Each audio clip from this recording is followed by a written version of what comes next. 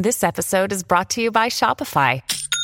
Forget the frustration of picking commerce platforms when you switch your business to Shopify, the global commerce platform that supercharges your selling wherever you sell. With Shopify, you'll harness the same intuitive features, trusted apps, and powerful analytics used by the world's leading brands. Sign up today for your $1 per month trial period at shopify.com/tech, all lowercase. That's shopify.com/tech. It's almost unimaginable to me that we won't have major candidates with personalized chatbots, which are have a conversation with this candidate, a chatbot trained to represent this candidate. Wait, in fact, I'm pretty sure I received a automated text message from Nikki Haley while we are recording this podcast right now. It's Nikki Haley. Do you have a minute to talk, Galen? See, now with Nikki Haley, that's no way that if that was Chris Christie, it might really be him because he doesn't have that much to do these days.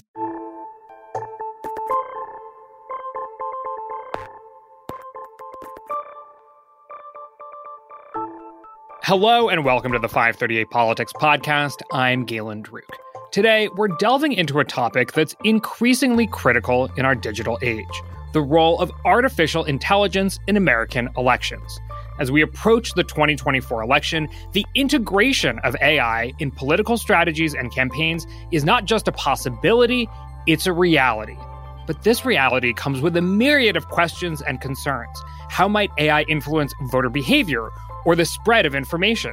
What about the ethics and regulations surrounding AI in political campaigns? And if you haven't called it yet, that was all written by AI, specifically ChatGPT-4. We also asked ChatGPT to create a version of the intro that included statistics. It cited the, quote, 58% of Americans who expressed concern about the integration of AI in politics. But when we pressed on that statistics source, it admitted that this was a, quote, hypothetical example created for the context of the podcast introduction. Ugh. So there you go. There's just a taste of some of the issues that AI could present in a political environment. So now here is the human written introduction. ChatGPT launched publicly exactly 1 year ago today, November 30th. AI, specifically OpenAI, the company responsible for ChatGPT, has been all over the news in the past couple weeks for what appeared to be, at least in part, a debate over how quickly to accelerate the technology. This all comes at a time when we're gearing up for a contentious presidential election. And Americans do have concerns about the use of AI in politics. For the record, I tracked down what might be the source for ChatGPT's statistic, and according to an AP University of Chicago poll, 58% of Americans think AI tools will increase the spread of false and misleading information during next year's election. So today, we're going to talk about those risks. And here with me to do it is Ethan Bueno de Mesquita. He is the interim dean of the Harris School of Public Policy at the University of Chicago, and his research focuses on applying game theoretic models to areas like political conflict and electoral accountability. He recently co-authored the white paper, Preparing for Generative AI in the 2024 Election: Recommendations and Best Practices Based on Academic Research. So Ethan, welcome to the podcast. Thanks for having me. It's great to be here. Let's start with the latest in AI drama. As folks have probably heard, in mid-November, the board of OpenAI fired its CEO, Sam Altman. A few days later, Altman was rehired and the board was significantly changed. And depending on who you ask, this back and forth was in part an argument over accelerationism versus decelerationism in AI, with Sam leading the accelerationist camp, and the board maybe representing those who advocate for slower adoption and stronger guardrails. It seems like accelerationism won the day in this case. I'm curious, what, if anything, does this episode tell us about the state of AI going into an election year? Yeah, I mean, I think we don't exactly know what happened, but it seems like maybe that was what the disagreements were about, or at least some of the disagreements, whoever knows what's going on inside a corporation's decision-making. I do think this question, this sort of broad question about, how aggressive and accelerationist we should be is related to the politics question, although I think often the accelerationist debate centers around more, I don't know, from my perspective, a little bit more sci-fi doomsday kind of scenarios, apocalyptic scenarios than just AI and elections. But I do think AI and elections is, in some sense, our coming AI emergency, our proximate AI emergency. It's not the one where the robots take over the world, but it's the one that we're facing in the really proximate near term. What are we going to do about creating guardrails or safeguards for the way AI might affect elections in ways that matter a lot for the democracy, and for which we only have a few months left, really, to make any substantial decisions. So I do think it's good that we're having this conversation. Yeah, I think one of the last times we talked about AI on this podcast, we talked about this theoretical question of if you told a machine to turn humans into paper clips, how effective could it be at accomplishing such a task? So maybe that's not exactly what we're talking about here, but I am curious from an elections perspective, what is the nightmare scenario? What is the worst case scenario you can imagine of an AI application in the 2024 election? There's kind of two classes of things people worry about. Both of them could potentially be somewhat nightmare scenarios. I think one of them is more serious and also more likely. So let me start by focusing on that, which is the kind of deep fake problem. And I think the worst version of that, of course, the worst case scenario could be, arbitrarily bad, but let's think about the realistic worst case scenario would be something like a deep fake video or image created by AI, which depicts a major candidate in some compromised position or appearing with the leader of a terrorist organization or something slightly more believable than that, but is fake and is dropped in an October surprise kind of way just before Election Day, convinces a lot of voters who don't have time to fact check and media doesn't have time to fact check, and seems to swing the election, seems to matter for election outcomes in ways that make people feel as though election outcomes are, in some important sense, being manipulated by fake information that was generated by a computer in a very convincing way. And of course, we've already seen some instances of deepfakes playing a role in elections. So there's genuine reason to worry both that this is feasible and also that political actors are starting to think this way. The other kind of use case, which I think is both less likely to be deeply problematic and also it's a little harder to imagine it radically changing election outcomes, is that people kind of en masse turn to ChatGPT or other AI chatbot tools like that for kind of hard technical factual information about elections, and that ChatGPT or whichever chatbot you like, gives them the wrong information. So that I ask my chatbot, I live in 60605, where's my polling place, or how do I register to vote? And it tells me something incorrect. If voters were sort of disenfranchised by that, that would be very worrying as well. I'll say that there are other concerns that have been brought up that I want to get to later on, but let's focus on this deep fake question for a moment, since you say that it's the likelier and more serious potential threat. One, you said that deepfakes have already been used in elections. What are those examples? Like, do they seem to have materially affected anything? Were voters able to determine that they were deepfakes? What was the ultimate impact? And then maybe more to the point, we'll get to solutions, like what is to be done about the deepfake challenge.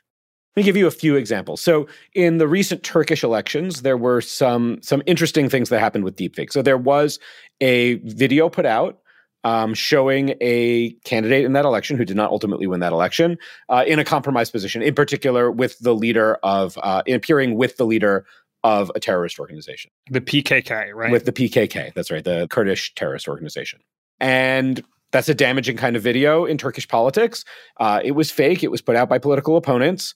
It came out that it was fake, I think, in some sense, soon enough that it's unlikely that it swung anybody's votes, and it seems unlikely that that changed the election outcome. But it was a genuine use of a real deep fake for genuinely attempting to mislead voters. And that is the really worrying scenario. We've had a couple other instances in the United States and elsewhere. So in the Argentine election that just happened, there were kind of deep fake videos put out that more kind of towed the line. And this is similar to the United States, where, say, the Republican National Committee put out this video showing President Biden and Vice President Harris in kind of a dystopian future in a political ad. And it was a deep fake in the sense that it showed what looked like President Biden and Vice President Harris in a fake situation. But in that case, as well as in the similar examples in the Argentine election, I don't think there's any sense in which voters were meant to be fooled by that. I don't think anybody looked at that video, that RNC ad, and thought, oh, President Biden is actually in that dystopian future, and maybe I am too. But it was, it's the slippery slope towards using that kind of technology to depict your opponents in unfavorable conditions. Okay, so let's toy with some hypotheticals here for a moment. Let's pretend that the 2024 election is ultimately a Biden versus Trump election, and as an October surprise, a video comes out. Say there's one of former President Donald Trump. It's the P tape that folks were talking about back when he was elected in 2016, right? Where something happened maybe in Russia that ultimately got filmed, whatever. Or a video comes out of Biden. He appears to be stumbling around, doesn't really know where he is, seems like he has full-blown dementia. What do people do? And I'll say from the outset, we don't know whether or not these videos are deepfakes. Those are the worrying kind of scenarios. And they're worrying for two reasons, right, that we should think about. One is that voters might be convinced by those kinds of things and they might be fake. And that would be bad. Another thing that might happen is they might be real and the candidates might be able to say that's a deep fake. Mm-hmm. And voters, so whether they're real or false, the fact that you and I are even having this conversation and that we have to have this conversation means voters' information environment has really changed. They can't know not just whether false things are false, but also whether true things are true.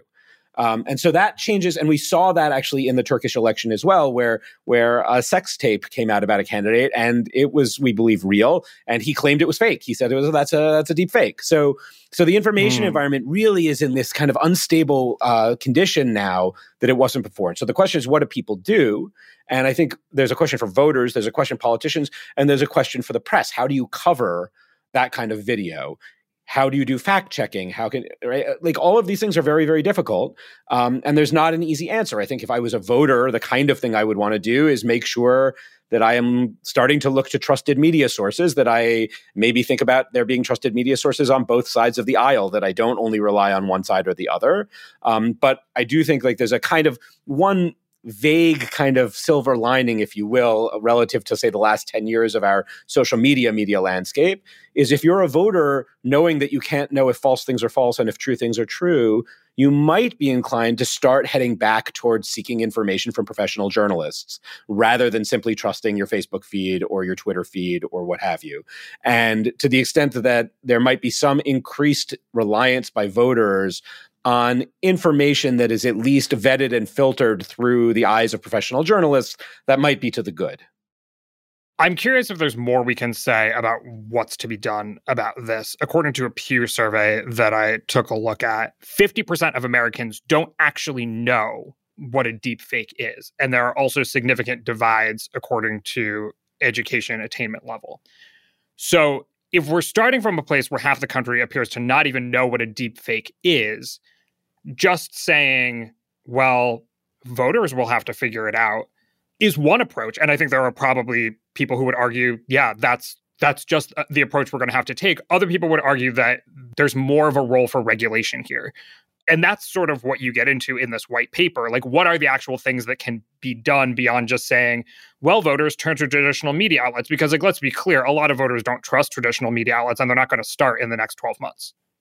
I think there's a few steps, and I want to be clear, there is not a silver bullet. I think we are heading into an election where it's likely that it will be difficult to know whether some important material is real or fake. And I think we should be eyes open about that there's not a silver bullet here. But I do think there are some practical steps we should take.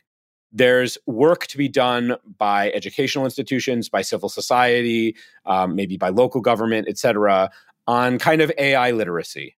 I think the most powerful tool for many people in understanding what these technologies can and can't do is half an hour playing with them.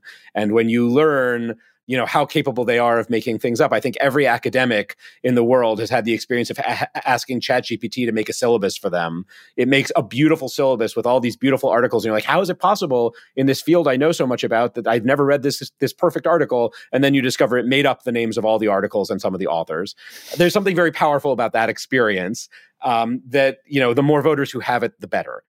I think there's also some work to be done. I know it's true that there's low trust in media and there's low trust in every institution there is, historically low trust. But I still think there's work to be done thinking about this problem of provenance and fact checking and trying to do some certification of what do we have good reasons to think are real or not.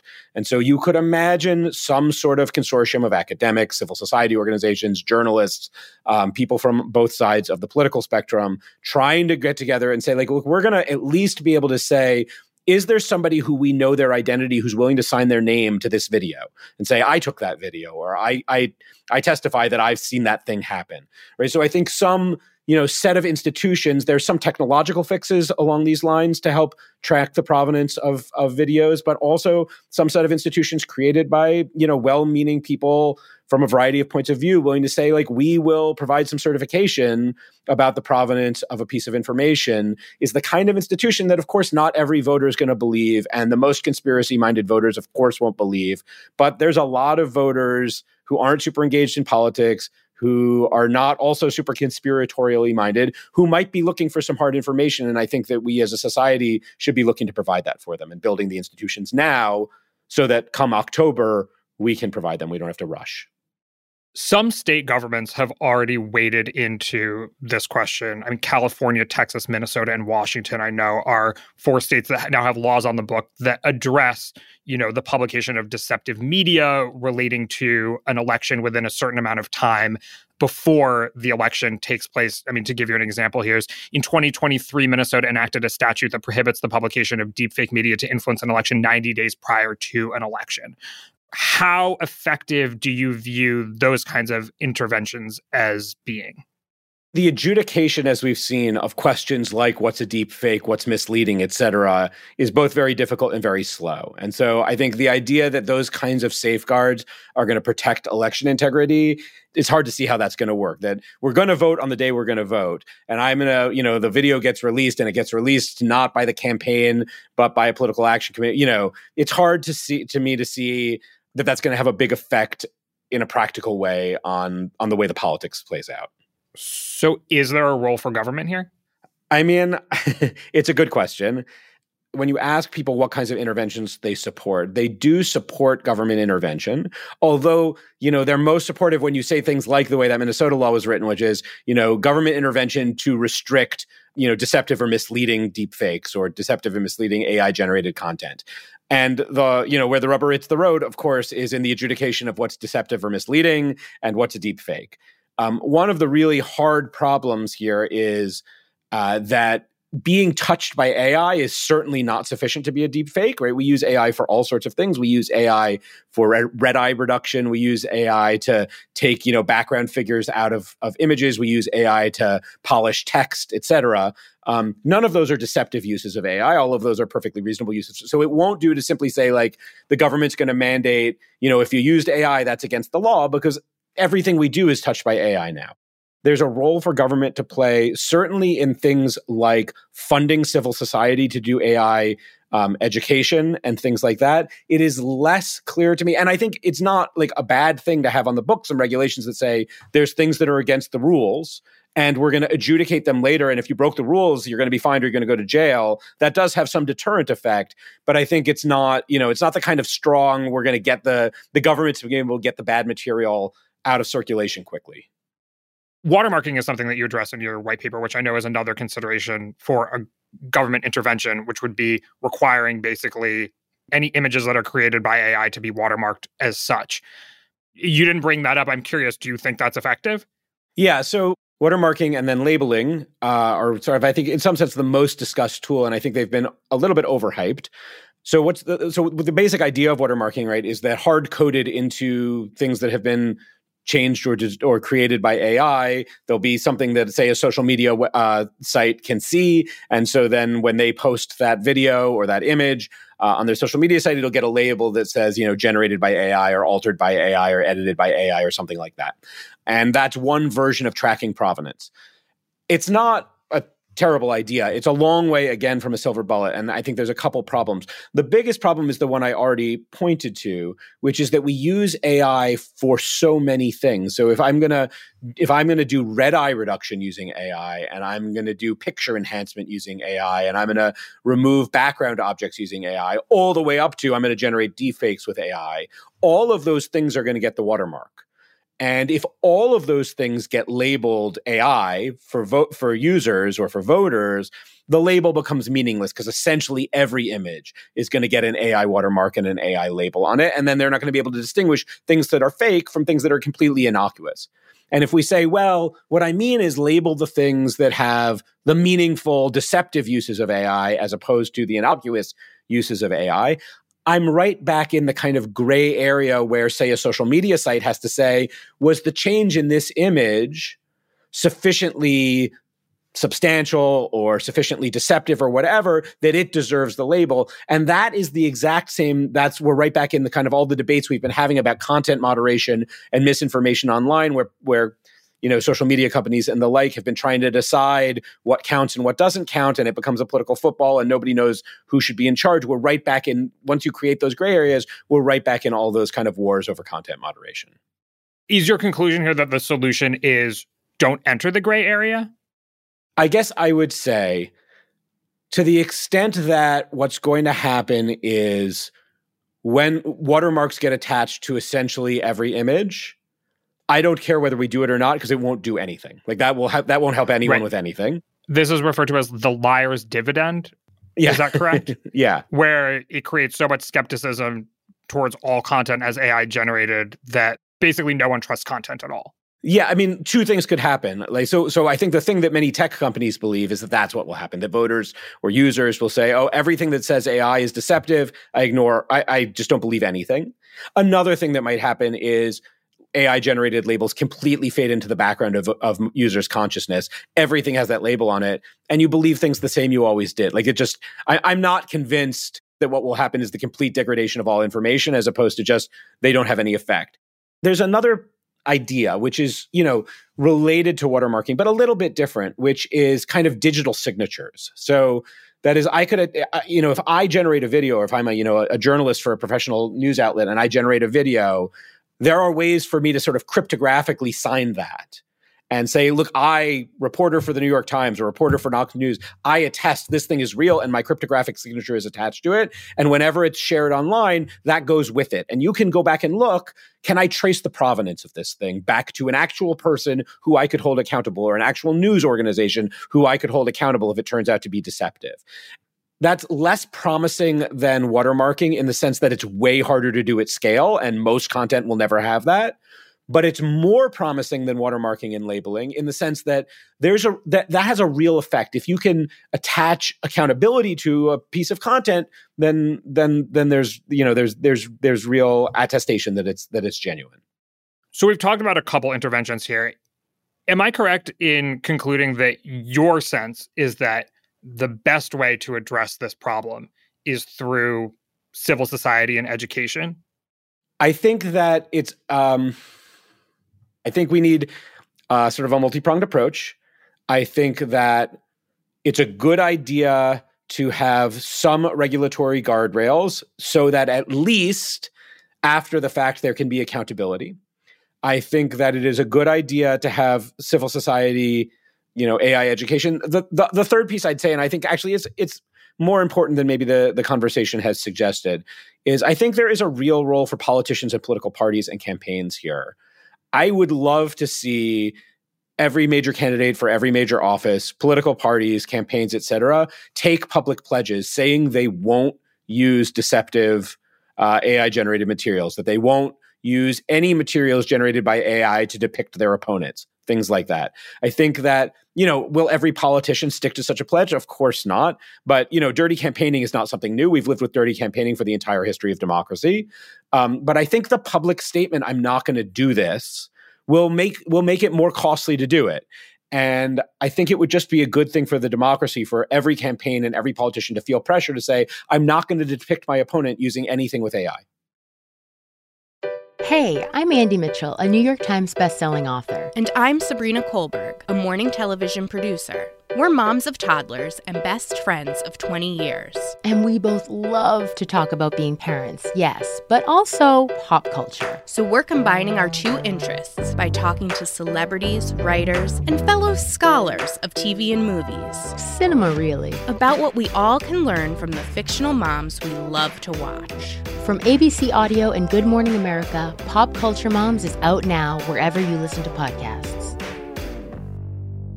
People who disappear without a trace. Where is she? The most notorious murder cases in New York. Pure evil. And the most devious killers. There's a Hannibal Lecter feel to him. For chilling true crime stories, follow the True Crime NYC podcast wherever you listen. All right, so there's another nightmare scenario, I think, that others have entertained that you address in your white paper but seem to pour cold water on.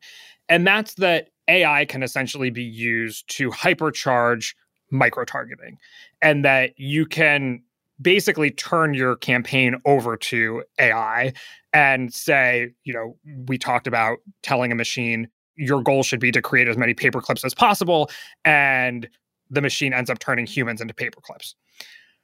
If you tell a machine, you know, I want to increase voter turnout amongst X or Y segment of the population, or perhaps probably more deleterious and more offensive to democracy, the way that we think about it, if you told a machine, I want to decrease Black turnout or evangelical turnout as much as possible, what kind of results could you see? Is that possible using AI? This kind of micro-targeting and manipulation fear is a real one, and it's widely discussed, as you say. We are pretty skeptical of it. Not that we think that campaigns will try to some extent, and we're not saying that none of it's going to happen.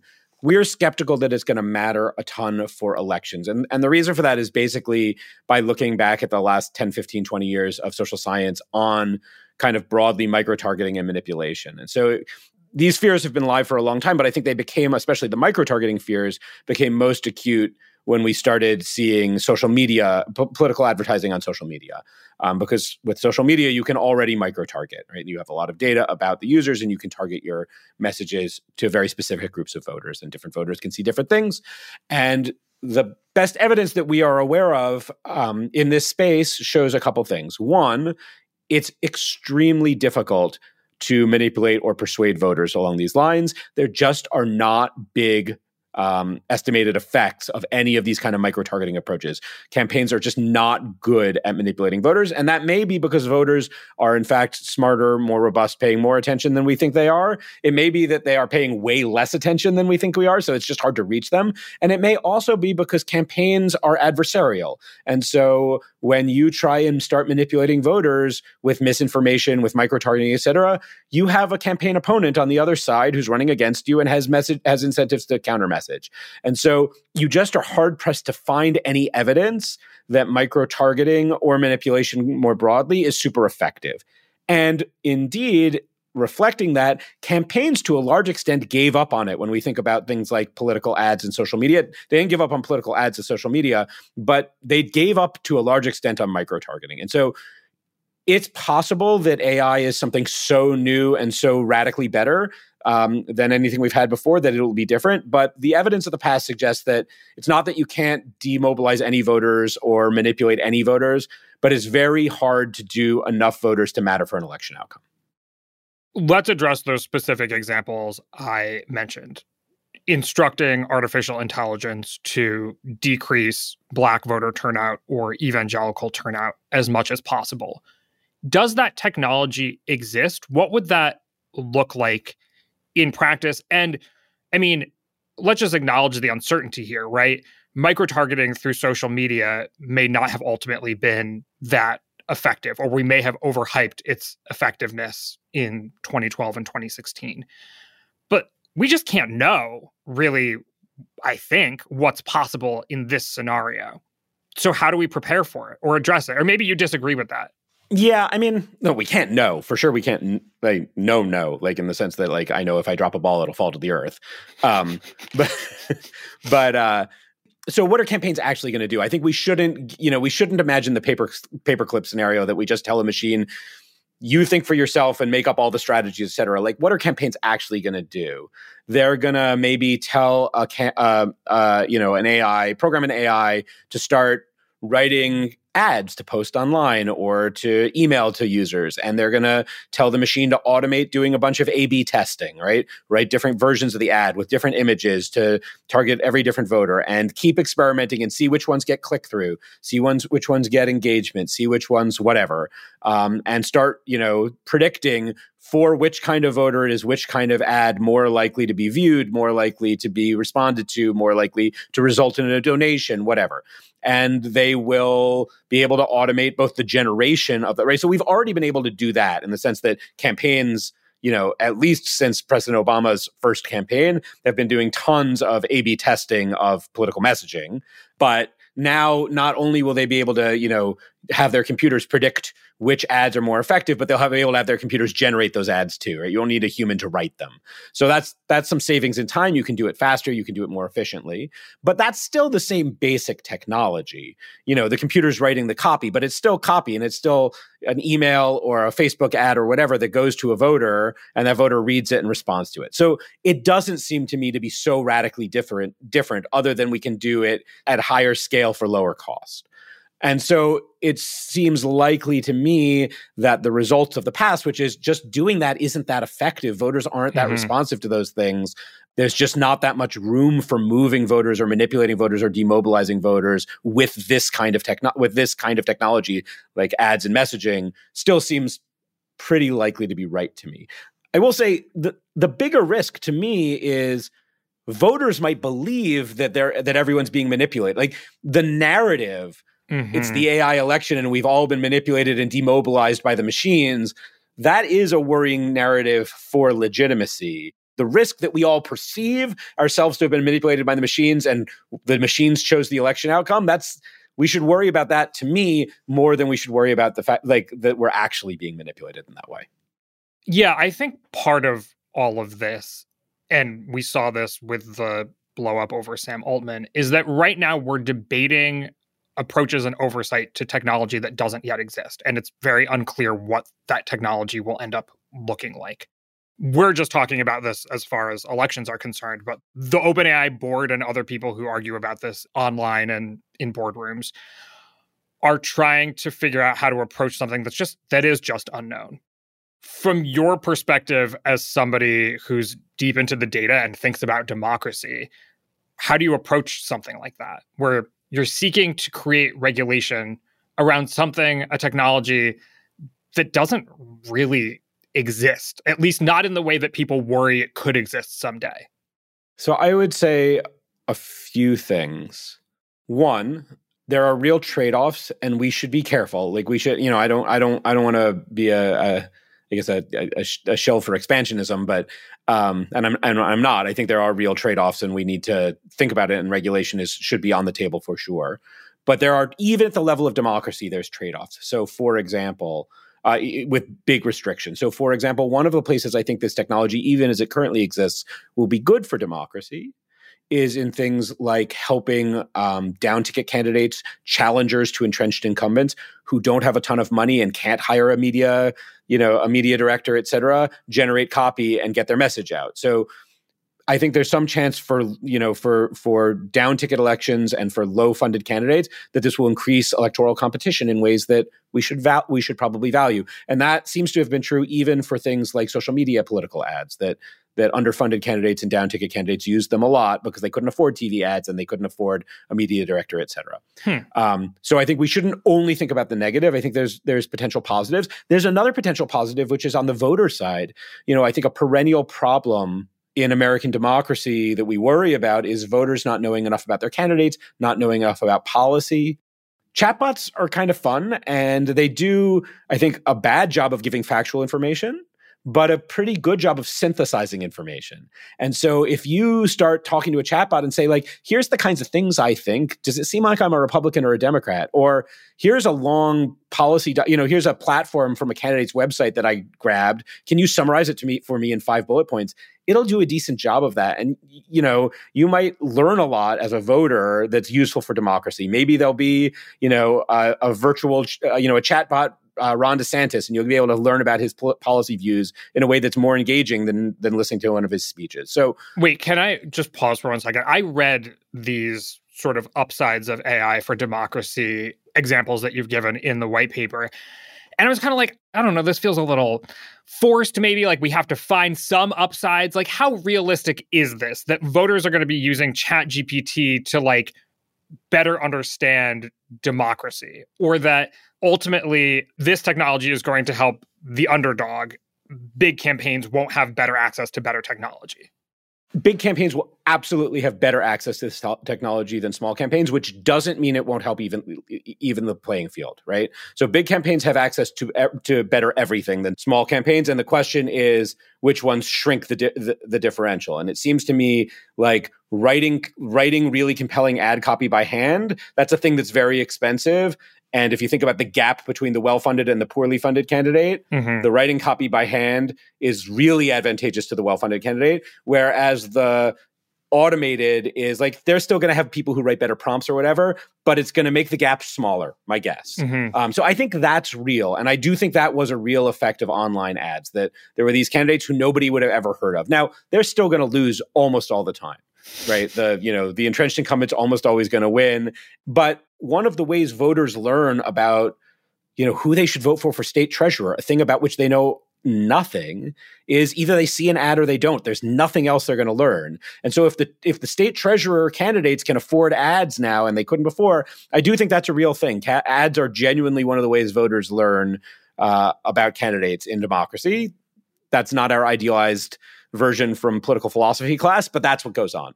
So I think that's one thing. Yeah. The other is, I don't know if it's going to happen for 24, but it's almost unimaginable to me that in the near future, we won't have major candidates with personalized chatbots, which have a conversation with this candidate, a chatbot trained to represent this candidate, and as a kind of a fun way to engage, especially young voters, in learning about that seems almost certain to happen to me. Wait, in fact, I'm pretty sure I received a automated text message from Nikki Haley while we are recording this podcast right now. It's Nikki Haley. Do you have a minute to talk, Galen? ? Have you heard the news, Galen? I have a significant update on the state of my race. I need you to know. Nikki. See? Now, with Nikki Haley, that's no way that if that was Chris Christie, it might really be him because he doesn't have that much to do these days.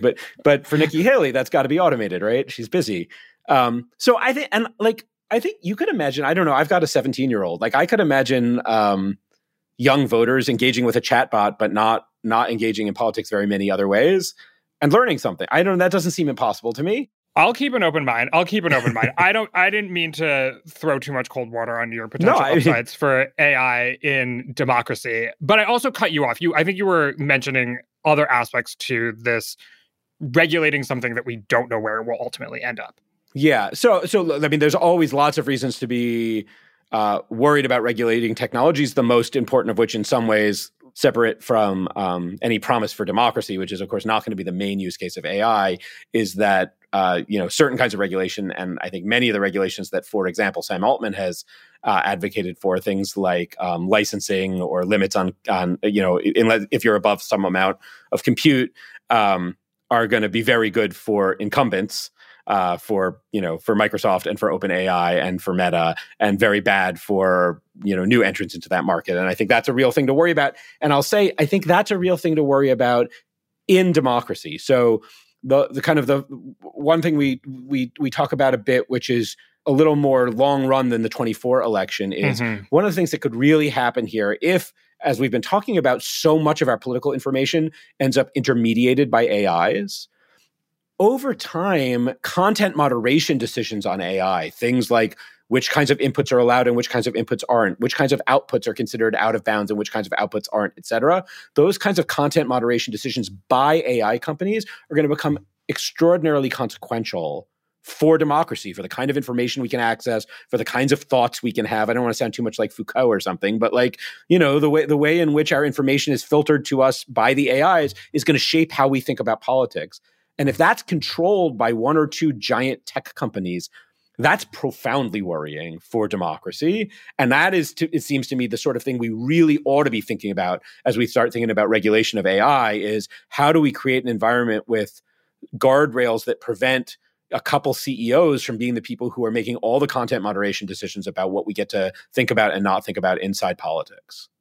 Essentially the same debates that we've been having about social media for the past decade or so, which is are largely conservative voices diminished on social media platforms. We could have the same conversations as pertains to AI. Yeah, so that's one version of it. On social media, we've been having these conversations about, right, ought Mark Zuckerberg be the person deciding what is and or is not allowed in American political discourse?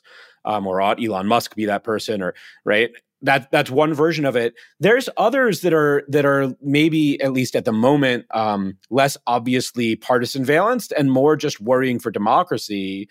To what extent do new ideas get integrated? To what extent does the use of these tools prevent new creative thoughts from entering the discourse quickly, et cetera, because they're trained on old data, they're whatever. There's all sorts of unintended consequences that might happen if we get too much concentration of control over political information. As you say, we don't know what this technology will do, but I think the ways in which political information might become more and more concentrated, the ways in which we might start using these things to filter our ideas and our thinking and our writing and all of these things, there's lots of ways, not just the Facebook content moderation, our conservative voices being silenced, our left-wing voices being amplified, whatever, but others. And I think democracy, if democracy wants anything, it wants kind of a robust flow of information. And one or two companies controlling the thing which generates so much of our information would be very worrying if, in fact, AI goes that direction. A theme of this podcast, to wrap up here, and of this conversation in particular, is uncertainty. And right now, as pertains to AI, we have known unknowns. We also have a lot of unknown unknowns, I imagine. By the nature of unknown unknowns being unknown, I can't ask you what are the unknown unknowns. I think that's the most time I've ever said unknown in one sentence. But what are the areas where we develop pop obsessions, I think, with aspects of AI? What are the areas that maybe I haven't asked about or aren't really being talked about in the public sphere today that you think about as somebody who's closer to the source? One thing we haven't talked about, although we've touched on things close to it, is the way in which AI itself has become the story inside politics as opposed to politics being the story and AI being the tool. So, and I think that's bad. So if one is a candidate for office who's, say, not at the top of the race, but so fighting for attention, one can guarantee attention by doing a stunt with AI. And I think you see that with things like the DeSantis AI ad or the RN. It's just a story, not because there's anything compelling about the AI image, whatever, but he used AI in the elections and we're worried about democracy. And so I think we are creating some bad incentives to head down the slippery slope by making AI newsworthy in itself. Not, I think, you and I doing that, but I think... Should we ditch this whole episode now? Let's just throw it out. We regret writing the white paper. We apologize to everyone.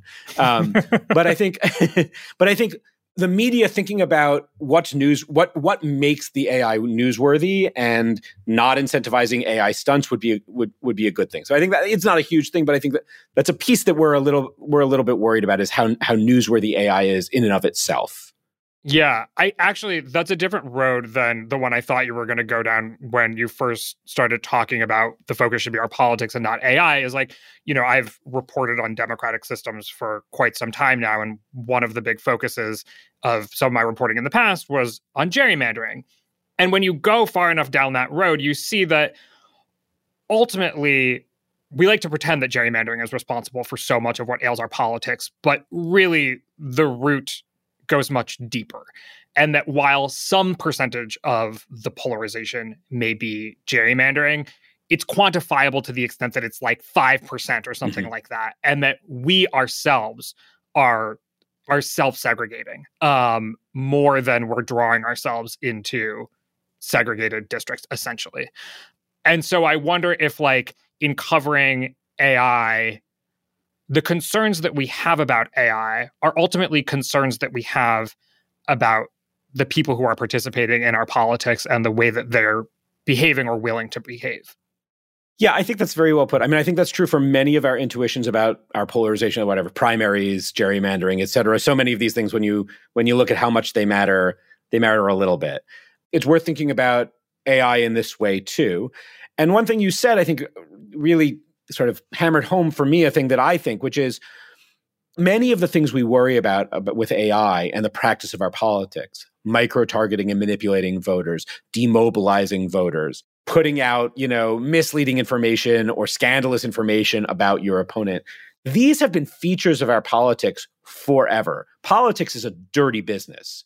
Politicians behave themselves very badly in campaigns all the time, always have, always will. And we shouldn't be too convinced when a politician behaves themselves badly and then wins an election, and they used AI to do so, that means that AI destroyed elections or campaigns, because they were going to behave themselves badly anyway. They have a new tool, and maybe they can do it a little better, a little more at scale, a little more cheaply, and that's not to the good. But when we see a candidate put out a dirty trick with an AI, they might have put out a dirty trick just by editing some audio before, or they might have put out a dirty trick in lots of different ways. And so one of the reasons these effects are small is because there are substitutes for those technologies. And so, it's true they'll use AI and do bad things, but they've always done bad things, and elections have worked for a long time in lots of ways. Of course, democracy is far from perfect, and our democracy certainly is far from perfect. But the fact that we'll see AI used for some bad things doesn't mean AI has broken electoral democracy. So your message here is, in part, don't fully disempower yourself, and in doing so, disempower our democracy by just throwing up your hands and saying AI is the whole thing. Absolutely. Absolutely. Like, that is a message of ours, I think, throughout the white paper, that we think the narrative is dangerous as well as the technology. And voters should, it's important to vote, right? It's important to participate. And of course, all sorts of bad things happen and people try and manipulate and there's misinformation and whatever. And also we vote for the candidates. And also, you're choosing often in America between two candidates. And you can tell which one is more on your side, or you can tell which one is more honest, even if there's lots of deceptive information and noise in the process. I do think that's a real message. All right, so we got to hold two things in our head at once. One, be on alert for the ways that AI, in particular deepfakes, can be used in the 2024 election to manipulate the electorate, but also don't be so cynical as to believe that elections have been taken over by AI already. Thank you so much, Ethan. I really appreciate you joining me today. It was my pleasure. Thank you so much. My name is Galen Druk. Tony Chow is in the control room. Our producers are Shane McKeon and Cameron Chertavian, and our intern is Jayla Everett. You can get in touch by emailing us at podcasts@538.com. You can also, of course, tweet at us with any questions or comments. If you're a fan of the show, leave us a rating or a review in the Apple Podcast Store or tell someone about us. Thanks for listening, and we will see you soon.